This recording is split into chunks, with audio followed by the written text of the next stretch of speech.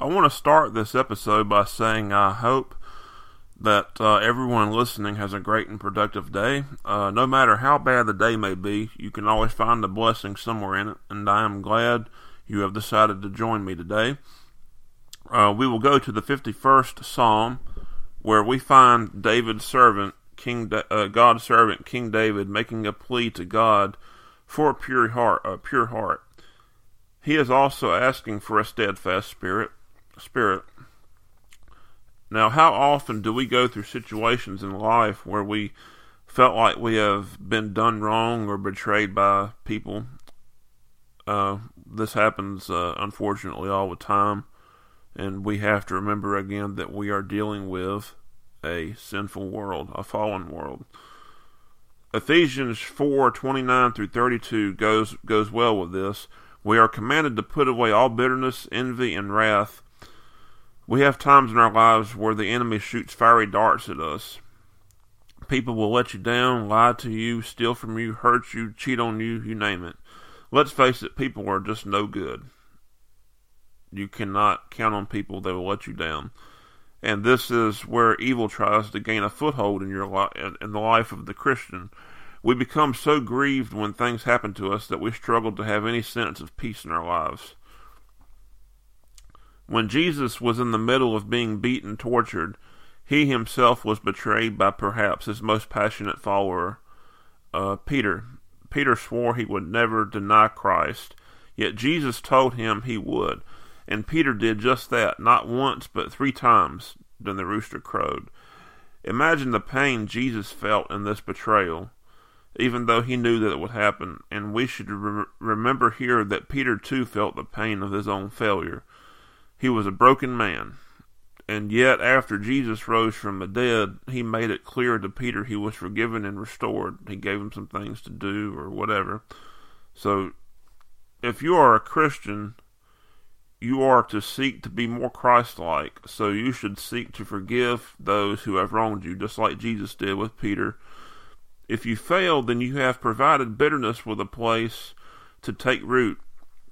And I can tell you that in my case, I'm a divorced person, and bitterness is the greatest enemy in a sense. The pain and hurt you experience is so great that it seems so easy to hate and be bitter, and it is quite easy. But just imagine this: a vampire on the prowl. It has only one goal, and that is to suck the life out of you. This is exactly what bitterness does to someone. Instead of focusing on the good things in life, you wind up focusing on the pain and the hurt, and even the desire for revenge. God wants so much better for us, His children. We read in Matthew 11:28 through 30. This is from the King James Version.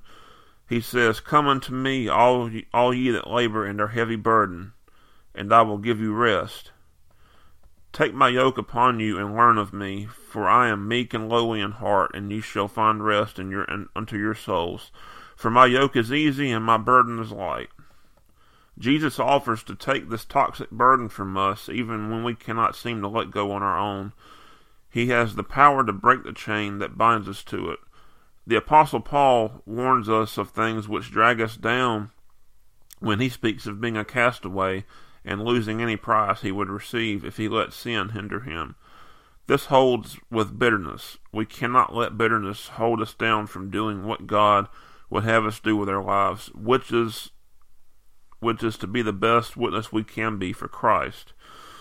We have to realize and remember that the past is the past, and it cannot be changed.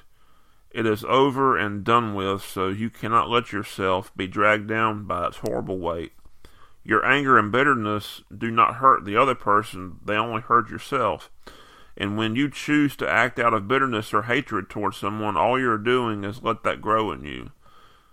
Come to Christ, it's a hard thing to deal with, to let go of, but like we just read in Matthew, come to Christ and let Him deal with it. You cannot conquer it all on your own sometimes, and that is what He is there for. It is with Christ we can withstand the fiery darts the enemy throws. Remember in Ephesians where we are told to put on the whole armor of God.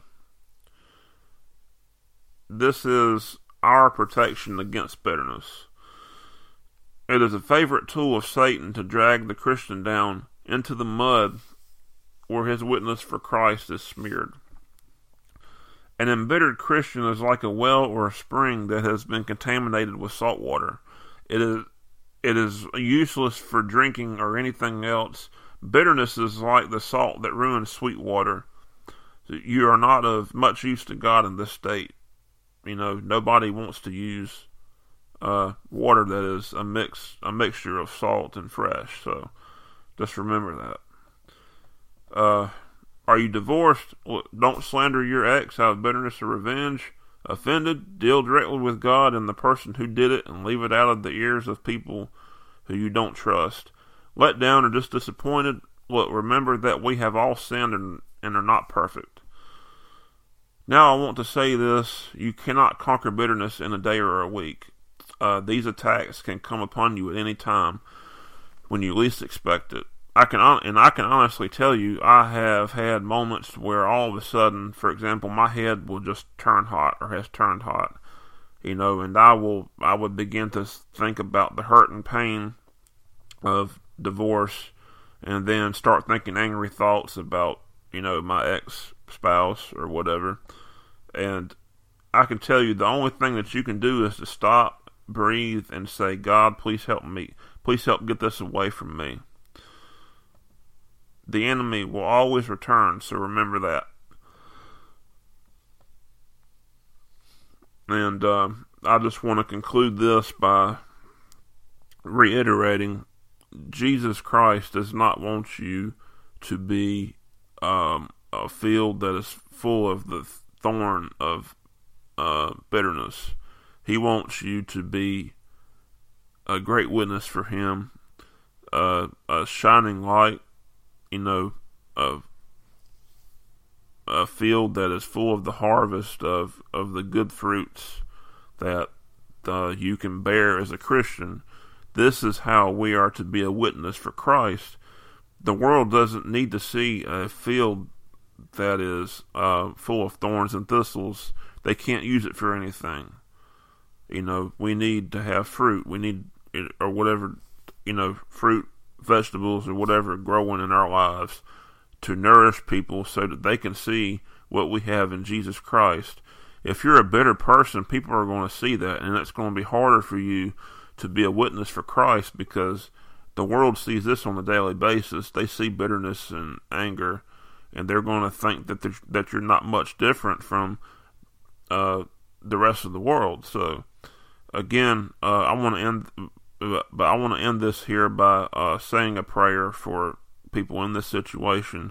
Lord, Father, I want to ask that anyone who is listening to this, if they are having a problem with bitterness or anger or something like that is holding them down, then Lord, help them to please find release. Help them to release that and just take it from them.